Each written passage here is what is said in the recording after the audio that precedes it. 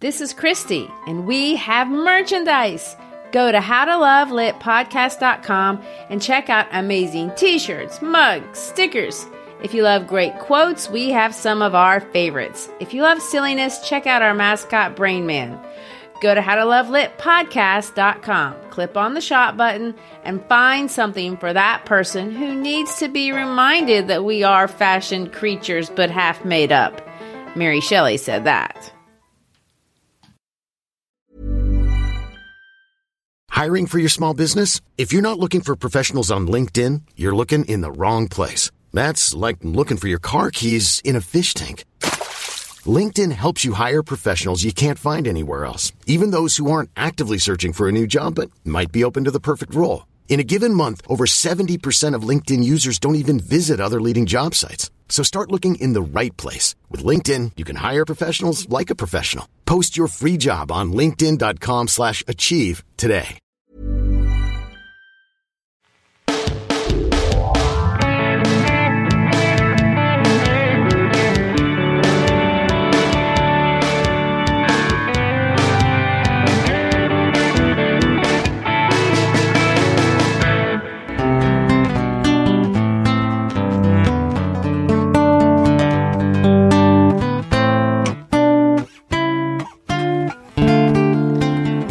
I'm Christy Schreiber, and we're here to look at works that changed the world and changed us. We hope you've enjoyed this series on Romeo and Juliet, and we ask that if you did, please give us a 5-star rating. It moves us up on the algorithms, you know, those weird spirits that control the interwebs. And I'm Gary Schreiber, and this is the How to Love Lit podcast. Christy, speaking of those algorithms, of course our minds go straight to the pressures of social media, and that's on your mind. But in some ways, as we finish out Romeo and Juliet, we can see that social pressure has been detrimental, at least since the 1300s. If you are of the mindset that this is a true story anyway, how's that for a segue and a tie-in? Well, you know that I'm a firm believer that this is a true story at some level, maybe with a different ending if I could write it myself. But Well, indeed. And, although it's fun to think of Juliet as being real when we think about visiting her home in Verona, as we come to the conclusion today, if we think of her as a real girl struggling with real anxiety and intense pressure, the story gets so much more tragic. Oh, there's no doubt. If you remember episode 1 of the series, we discussed how in comedies we can laugh at the protagonist because we're better than they are. But in tragedies, we can grieve for the protagonist because they are better than we are, and they don't deserve what's coming. Here, as we finish out this book, these two protagonists have gone from silly teenage lovebirds we all related to and laughed at / romantic comedy characters. And then they move to these incredibly isolated children who find despair and don't see a way out when everyone else in the world can easily see one. I mean, they're tragic heroes. Well, I agree with that. I mean, Romeo is lovable, albeit a little silly in Act 1 as he pines away for Rosalind all the way until the moment he sees Juliet. And then he immediately falls head over heels for her. Then, of course, you've heard me talk admiringly about the way Shakespeare has portrayed Juliet, I think, from the very beginning. She's strong. She's extremely intelligent. She's very decisive. She seems to understand how to understand herself. And she's so young, but she seems to know a little bit about what she wants for her life. Well, yes, and what we discussed in episode 2 is that she may be the only one in Verona that is all those things. Verona is a wreck. The feud is pointless. The teenagers and young adults are drifting around with nothing to do. The adults are self-involved, looking out for their own advancement, if that. And the prince is weak, basically just succumbing to what the important or cool people want him to do or say. And we ended episode 2 with Romeo under Juliet's balcony and these two teenagers trying to escape all this by pronouncing true love to one another. But both teenagers desperate to get away from the chaos of Verona and into a private world of their own making, and something all teenagers dream about. But those who live in particularly chaotic surroundings can certainly identify with this fantasy. Oh, I totally agree with that. It's a lovely fantasy. It's youthful. It's optimistic. It's dreamy. And I want to agree with another artist who has gotten inspiration from this play, the popular pop artist Taylor Swift. Now, many people know Taylor Swift because she's been like a mega gazillionaire, superstar hit with her pop music. And I'm sure most people know that she got her start in Nashville in country music, which is just up the road from here and us in Memphis. And one of her first songs, and I have to be honest, it's still my favorite song of hers, is called Love Story. And it's about Romeo and Juliet. Well, all right, I like that song too. And if I thought we could play it without getting into copyright trouble, I'd play a clip from it. But according to her description of how the song came about, she had a boyfriend at the time that her parents didn't like. How many people have lived that story? And her experience with this boyfriend reminded her of the great classic Shakespearean work, and she identified with the dream of Romeo and Juliet. Yes, and although I really didn't know that about the backstory of the song, I do believe that Taylor Swift really tracks with Shakespeare and really understands the character of Juliet, probably more than I would think a lot of readers do, really. I do want to read a section of her song because I think that is allowed according to the copyright laws for educational purposes, and because I really do think that Swift's interpretation of Juliet's thinking is absolutely spot on. So this is a clip. Well, I'm going to read it. I'm going to say, this is going to be hard to read without humming the melody line. Yeah, I'm going to read it. This is what Taylor Swift writes in her famous song, Love Story. Romeo, take me somewhere we can be alone. I'll be waiting. All there's left to do is run. You'll be the prince and I'll be the princess. It's a love story, baby. Just say yes. Romeo, save me. They're trying to tell me how to feel. This love is difficult, but it's real. Don't be afraid. We'll make it out of this mess. It's a love story, baby. Just say yes. Oh. That part, I mean, yeah. I know. I got tired of waiting, wondering if you were ever coming around. My faith in you was fading when I met you on the outskirts of town. And I said, Romeo, save me. I've been feeling so alone. I keep waiting for you, but you never come. Is this in my head? I don't know what to think. And this is the part where, she goes off. She deviates. But she's right. I think she's on it. He knelt to the ground and pulled out a ring and said, marry me, Juliet. You'll never have to be alone. I love you, and that's all I really know. I talked to your dad. Go pick out a white dress. It's a love story, baby. Just say yes. There you go. So what are you seeing here that really gets your attention? Well, Swift really understands that, first of all, Juliet's the primary character here, and it's one of Juliet's major motivating forces is that she is alone. And of course, we know that from the play, that she's more alone than Swift really even details in the song. I mean, how could she? It's just a little song. Her parents are forcing her to marry an old man. Her nurse won't help her. She has no one to talk to, and she desperately needs help. And that's the feeling that you get in this song. She desperately needs help. And where we left off last week, I think it was abundantly clear with that final soliloquy that she has right before she drinks the poison that Friar Lawrence gives her, is that she's in despair. She sees absolutely no way out. What do you call that? Like ideating suicide or ideating? Ideation. Yeah, I mean, I think there's a little bit of that going on. As she speaks of drinking the poison, and let me say, this isn't the first time she talks about that. For the second time, we're going to see her lift a dagger and refer to killing herself. Well, what's nice about the Taylor Swift version is that Swift does give her a way out. I mean, she rides off in a pickup truck with Romeo. I know, good old Tennessee style. I really like that part, too. First of all, it is very Tennessee. But as you recall from episode 3, That's not how Shakespeare builds our story. In Act 3 of this play, Tybalt, the only real antagonist in the whole thing, stabs Romeo's best friend, Mercutio. Romeo then goes and kills Tybalt in a sword fight, and immediately he has to flee because the prince had previously stated he was going to execute anyone else involved in the feud, although I don't think anyone ever believed that he would. He hadn't done anything like that to this point. And perhaps true to form, you are correct. I mean, he has no plans of executing Romeo. Romeo is banished to live 20 miles out of town. The end of the world. In a place called Mantua. I guess we can think of it as the suburbs. He's been banished to the burbs. The end of the world.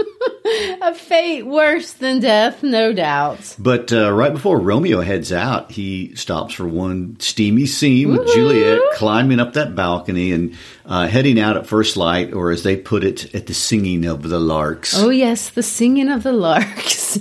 But he leaves Juliet, which is something I don't get. Like, my modern mind can't wrap itself around that idea. It's one of those things that I think a lot of readers read and look at in disbelief, because you should be thinking, why aren't you running away, Juliet? Why don't you go with them? That's what Taylor Swift would do. Clearly, she's told us. And then we'd have the pick up happy story. Yes, but of course, we would not have a tragedy. Oh, there is that. And this is Shakespeare's play, so he gets to do what he wants. And so from here on out, if anyone sat back and thought, through all the endless chances there were to change the narrative, I mean, the possibilities are infinite. But again, isn't that also what youth is about? I mean, isn't that what life's about? And maybe that's why we like this play. We all know what it's like to look back and see the missed opportunities. And another thing that really catches my attention is the exaggeration of the problem.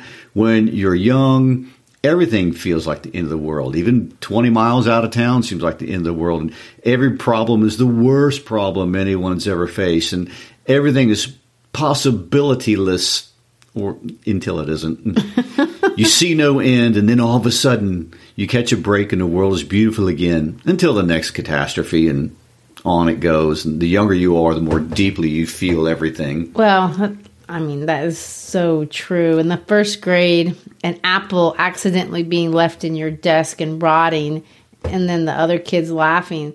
That shame can last 10 years. That's a true story, by the way. Did that happen to you? No, but it happened to one of my kids. Sweet, Oh. I know. In Romeo and Juliet, the outside observer, now we're here safely 400 years removed, can look back at this couple and say, exiled 20 miles down the road, that's not worthy of death. But in that moment, Romeo can't see that, not from his perspective. Well, we can't knock that youthful passion. I mean, that's what's great about being young. And the longer you can hold on to the passions in life that it has to offer, I mean, the better. But the downside is sometimes that passion keeps you from proper problem solving, as we saw.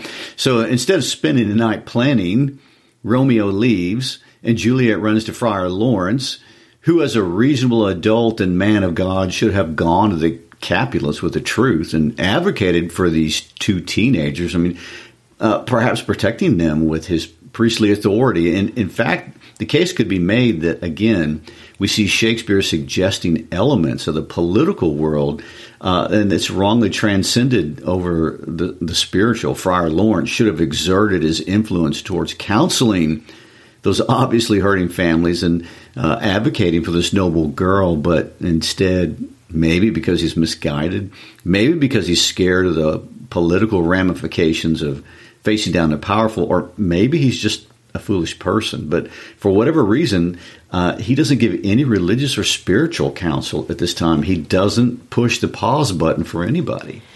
Well, no, and in Verona, as I've said, adults don't act like adults. He's just like everyone else, and he conceives an insanely complicated plan of misdirection.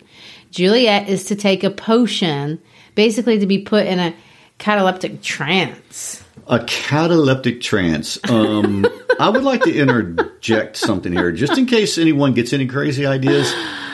This drug is an element of fantasy. There is no such thing as a cataleptic trance-inducing drug. FYI. And what happens in the play, at least this is a literary kind of interesting point, is that for the first time, we're going to see a sizable gap in time because this has been such a rushed play. We've talked about that being one of the ideas. Rush. But 36 hours, let me say, are now going to be skipped over. Friar Lawrence gives Juliet this drug on Tuesday morning.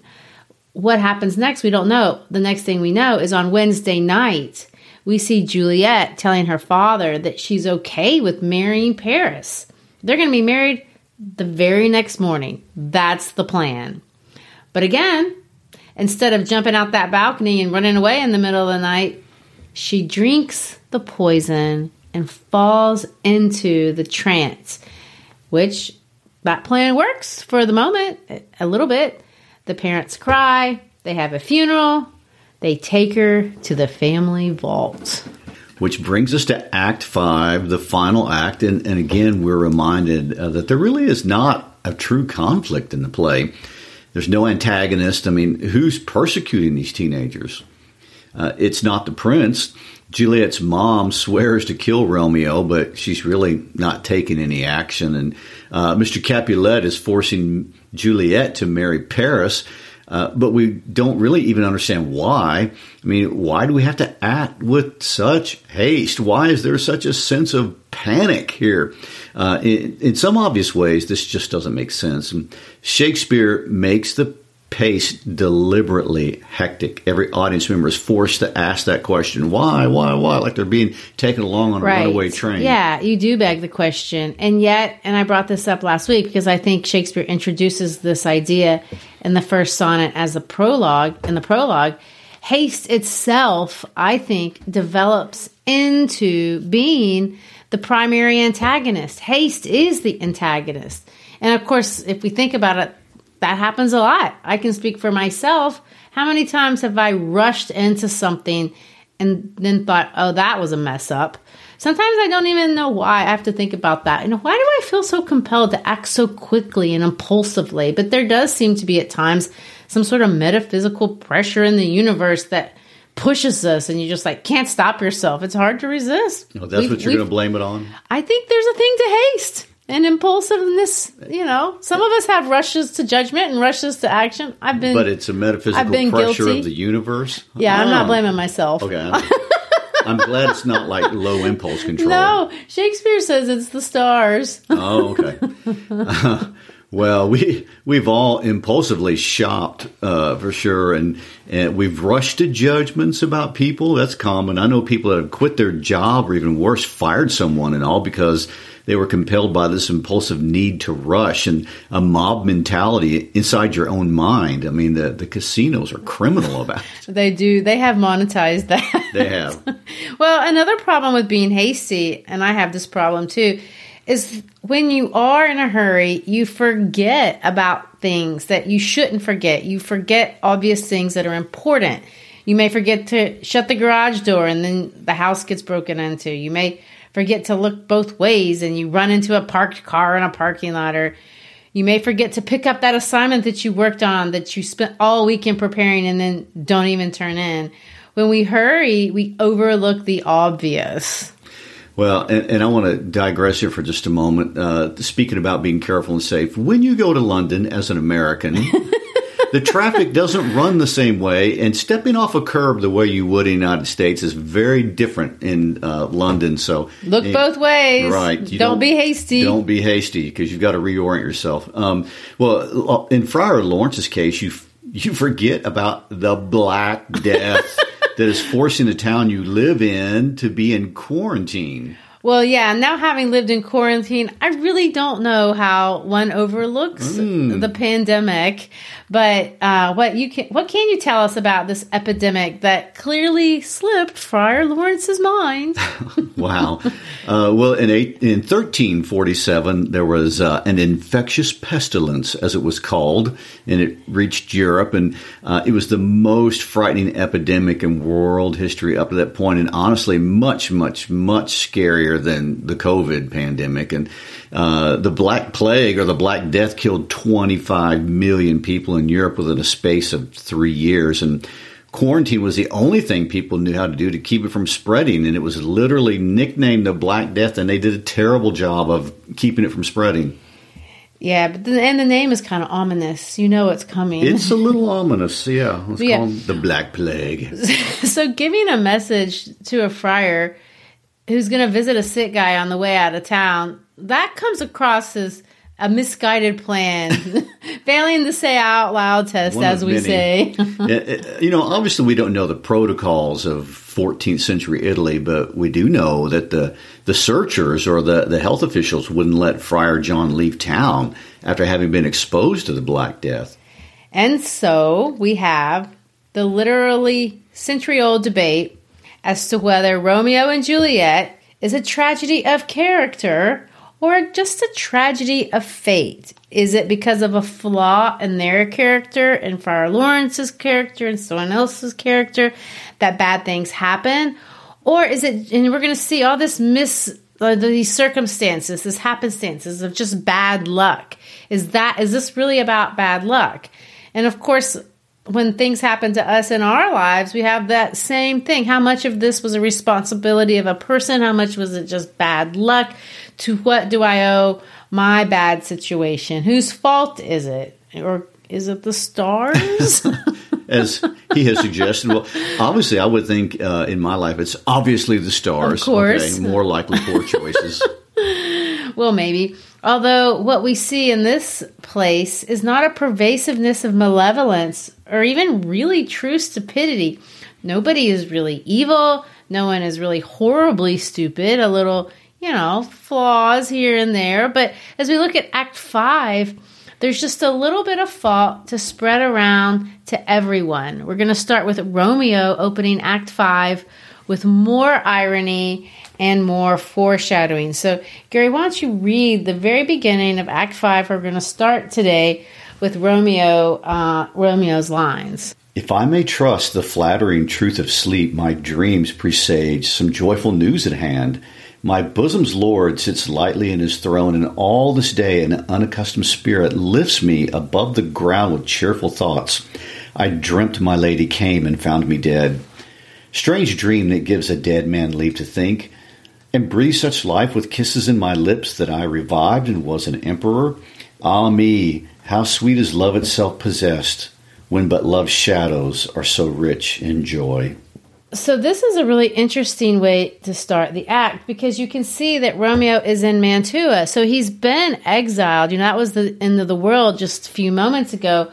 But here he's happy. We see a lot of happy imagery. But strangely, it's also mixed with all this imagery between death and love. He's dead. He's being kissed. He's being revived. To which his servant Balthazar brings him the bad news that Juliet has died. Yeah, and that changes it immediately. We're going to see a great theme emerge through this exchange with Balthazar. Romeo decides right then that he has to leave right this minute to do something that the audience is going to find out, just as soon as Balthazar leaves, and it's very, very destructive. But on his way out, Balthazar says this, I do beseech you, sir, have patience. Your looks are pale and wild, and do import some misadventure. So in other words, here we go. Slow down. So for the first time, somebody's saying slow down. And it's Balthazar. And of course, Romeo doesn't want to have patience. He doesn't want to think slowly. And instead he screams out, I defy you, stars. This, of course, is the language in the prologue, defying the tragedy of fate. In fact, blaming fate. But Mercutio told him in Act 1 not to believe dreams.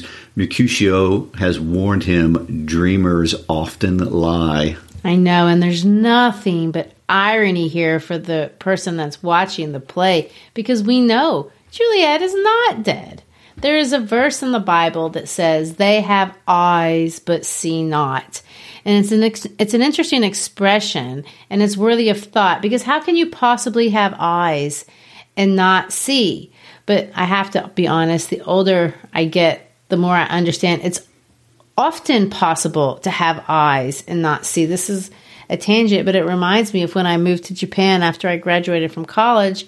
I had taken a teaching job and I'd moved to this town called Shizuoka. When I got there, I remember thinking, wow, this place is just like the States. They have malls, McDonald's, cars. I looked around and I saw a lot of things, but I didn't understand what I was seeing. I had eyes, but I couldn't see. So after a year of living there, I began to notice and see things that I hadn't understood from the beginning. I had been looking with my eyes at first, but it took a long time to be able to really see. Yes, and being able to really see is about context and putting in a comparison to the world around you. And it is a caution to be careful about interpreting what you see. I mean, knowing how to correctly interpret what you see is something that we all have to become aware of, but we often don't pay attention. And in Act 5, it seems no one correctly interprets what they see. That's going to be it the whole way out. This idea has actually been alluded to in Act 1. I like this line. When Capulet's servant comes up to Romeo the night before the party, he has this invitation list, and he asks if Romeo can read the letters because he can't interpret what he sees. And he literally asks Romeo, can you read anything you see? What we are going to find out is that no, Romeo cannot read anything he can see. In fact, no one can. And perhaps maybe that's what fate is. Maybe that's the definition of fate. Are we able to correctly interpret and make judgments based on what we think we see? Great question. And scene 2 is about Friar Lawrence learning that Friar John has not delivered his letter. And so in another really strange set of circumstances, he begins to worry, but strangely not about Romeo, only about Juliet. Juliet will be awake in 3 hours, and he knows he needs to get her out of the creepy skeleton-infested tomb. I would have appreciated it. Which is part of the bad plan. So he asks Friar John to go get a crowbar, but unimaginably he altogether forgets Romeo. And that seems to be a tragedy of character. How can a man who has devised this really complex plan forget a main component of his own plan? Oh, that's so true. But that's not the only twist. When we get to scene 3, lo and behold, look who shows up in the middle of the night to bizarrely mourn the death of Juliet. None other than the ridiculous Paris, the old geezer who wanted to marry her the next morning, whom she could not stand, as we saw from what she told the friar she would rather do than to marry this guy. She'd rather be confined with bears. Oh, yeah, I remember that. The person who had absolutely zero relationship with Juliet decides to come to a tomb in the middle of the night. And of course, Romeo just happens to be there. And of course, no one has any idea how to properly interpret this encounter. Paris challenges Romeo. Romeo, to his credit, does try to get out of the fight, but Paris will have none of it. Well, for a character so obsessed with love, we do have to hand it to Romeo. He clearly has his fencing skills, and he kills Paris. Now he's a murderer times 2, and we as observers don't judge him really for either one. I mean, it's a tragedy of fate. It wasn't his fault. There is a lot to explain, but at the end of the day, if it had been me, I think this would have been something that really impacted my state of mind. I think, of course, it would. There's a bit of literary imagery I want to bring up here at this point, perhaps reinforcing that point, really. It's something I brought up before, but I want to bring it up again. If you remember on the balcony scene, I pointed out that Shakespeare really plays around so much with imagery of light versus darkness. Everything Romeo and Juliet do is in the dark. They only meet in the dark, but Romeo calls Juliet the sun. There's actually a lot of light associated with the couple, even though there's also a lot of darkness that we see around. Well, when we get here, Romeo opens the tomb in order to get to Juliet, but also to put down Paris. And he looks at Juliet and he delivers these lines. A grave. Oh no, a lantern, slaughtered youth, for here lies Juliet, and her beauty makes this vault a feasting presence full of light. Death, lie thou there by a dead man interred. How oft when men are at the point of death have they been merry, which their keepers call a lightning before death. Oh, how may I call this a lightning? O my love, my wife, death that hath sucked the honey of thy breath has no power yet upon thy beauty. Thou art not conquered. Beauty's ensign yet is crimson in thy lips and in thy cheeks, and death's pale flag is not advanced there. Tybalt lies there in the bloody sheet. Oh, what more favor can I do to thee than with that hand that cut thy youth in twain to sunder his that was thine enemy? So here I want to point out, look at light here as a symbolic image of beauty, but it's usually a lot of times used as a symbol of wisdom. There's a clear dichotomy between right and wrong. But Romeo, he has eyes, but he can't see. He can't even see the difference of death and life. Or to paraphrase Capulet's servants, he cannot read what he's looking at because she is waking up. There is an ambiguity here between right and wrong, good and evil, love and hate, all the things Shakespeare has been playing around with this entire play. And at this moment, he is looking at a person who's really full of life. He's actually looking at a beautiful girl minutes before she's going to wake up. The love of his life, a girl strong in spirit, his intellectual equal. But ironically, all he sees is death. Let's read the rest of Romeo's soliloquy before he drinks the poison and dies. Forgive me, cousin. Ah, dear Juliet, why art thou yet so fair? Shall I believe that unsubstantial death is amorous, and that the lean, abhorred monster keeps thee here in the dark to be his paramour?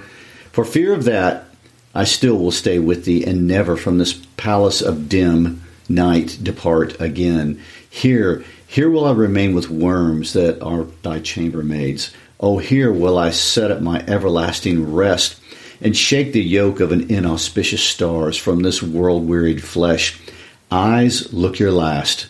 Arms, take your last embrace. And lips, oh, you the doors of breath, seal with a righteous kiss, a dateless bargain to engrossing death.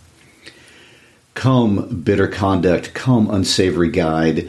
Thou desperate pilot, now at once run on the dashing rocks thy seasick weary bark. Here's to my love. He drinks. O true apothecary, thy drugs are quick. Thus with a kiss I die.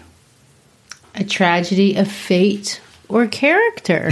Can you answer that? It's all so fast. He finds out she's dead. He buys poison. He kills Paris. He sees the girl he loves dead, a death that he's not perhaps caused directly, but is somehow connected with. She's his wife. Life is so fragile. It was less than a week that Romeo was in a totally other place, and now he's facing death for the fifth time. We've got Mercutio, Tybalt, Juliet, Paris, and now his. I mean, this is fate. None of this was his fault.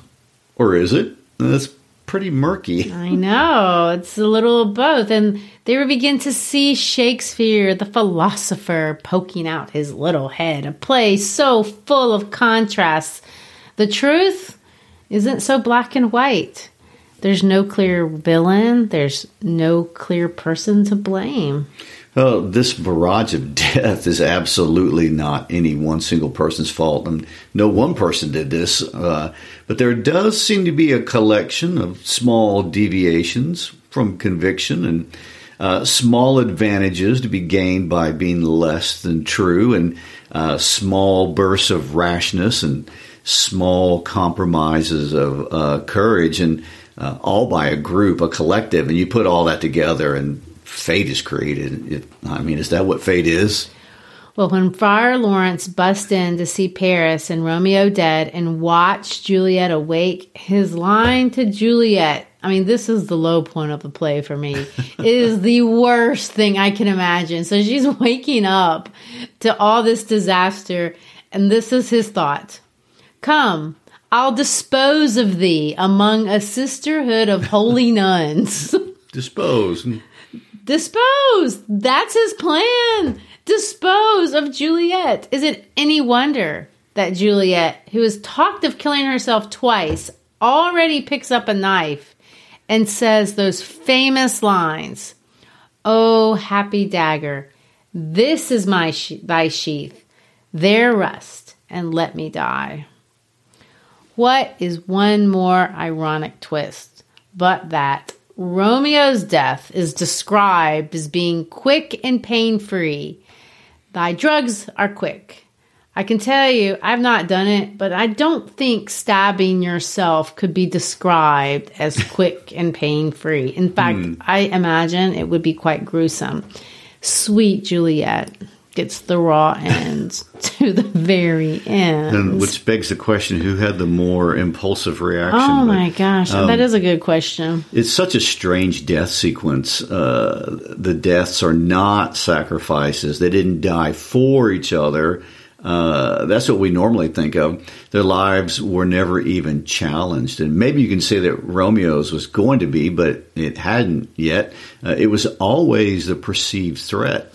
True, and it was the perceived loss of her son that causes Mrs. Montague to die that very night herself. Another death back in Verona. None of this should have happened. None of this makes sense. None of this is going to leave any audience satisfied with the ending. When the families make peace, nobody's like, "Oh, that's so sweet." Everyone's mad. You walk away disgusted from this. What a strange sensation for any author wanting to create out of a play. To use the old Greek turn of phrase, Shakespeare really does fill us with pity, but then again, terror. And if you don't know the story, you can't believe what a slaughter. How did that happen? You just witnessed it. There's not a world where two horrible families just making up would justify the sacrifice of two beautiful people. Well, and therein lies the great mystery. I mean, of all plays, why does Romeo and Juliet stand out amongst the others? In some ways, it makes zero sense. I mean, it reminds us of the fragility of life, something we don't need reminding of. It reminds us of the tyranny of society and the danger of cowardice and the risk of secrets and the fact that all of us don't understand what we see and are prone to rash judgments.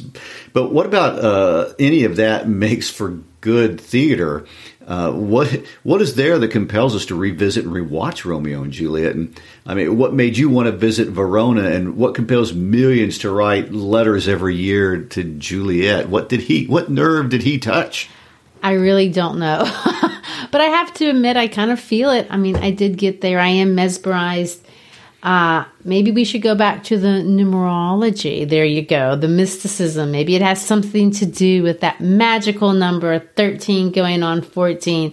As I said before, William Shakespeare went out of his way to associate that number with Juliet.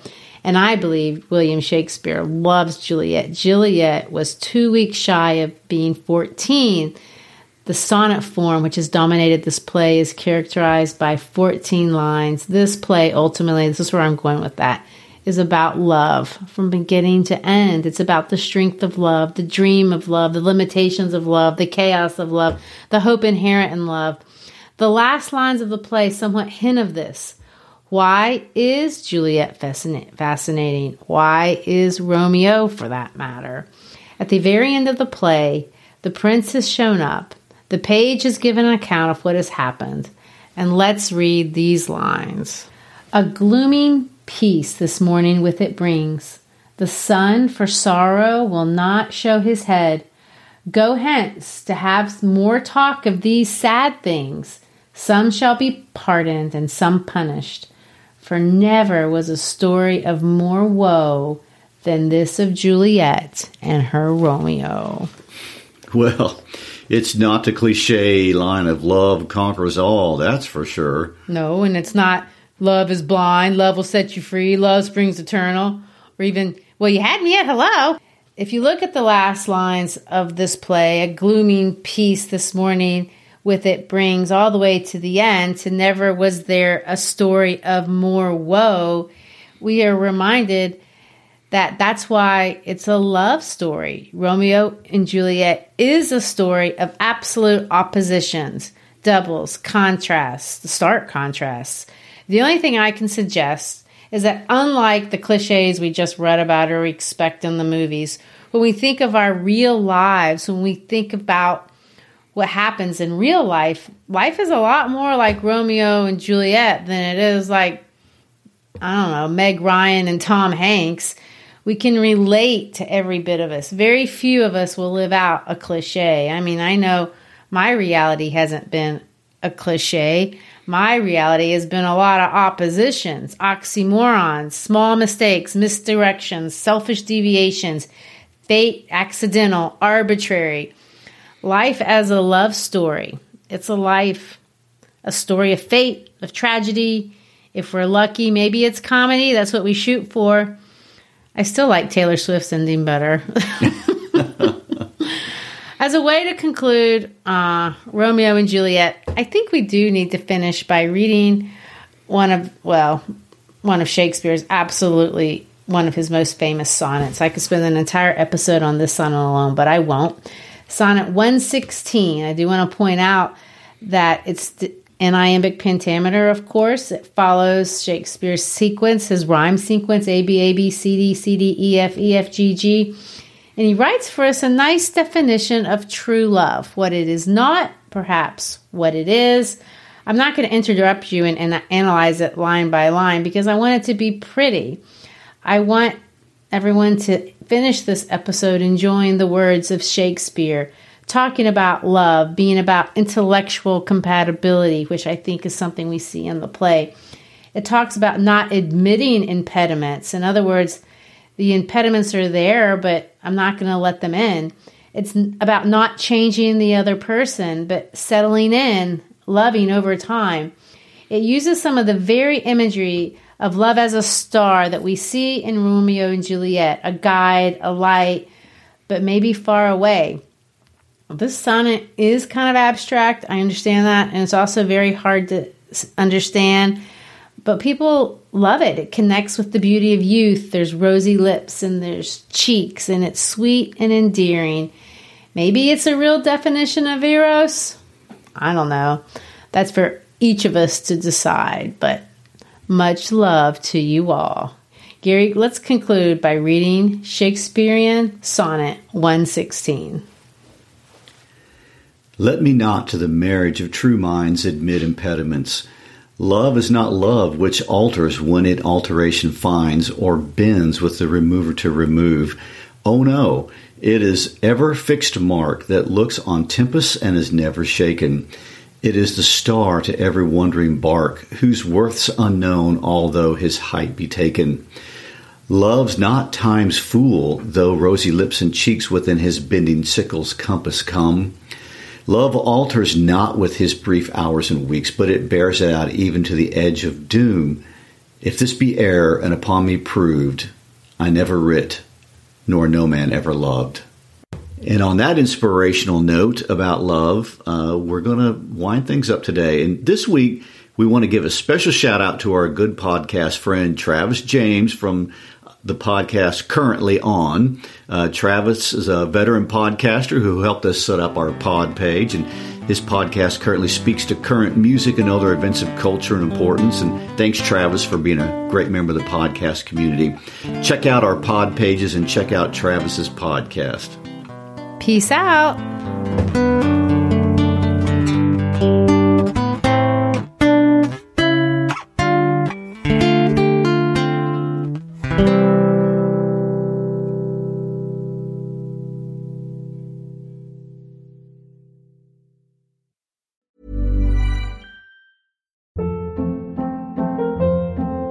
Hold up. What was that? Boring. No flavor. That was as bad as those leftovers you ate all week. Keke Palmer here. And it's time to say hello to something fresh and guilt-free. Hello Fresh. Jazz up dinner with pecan-crusted chicken or garlic butter shrimp scampi. Now that's music to my mouth. Hello Fresh. Let's get this dinner party started. Discover all the delicious possibilities at HelloFresh.com.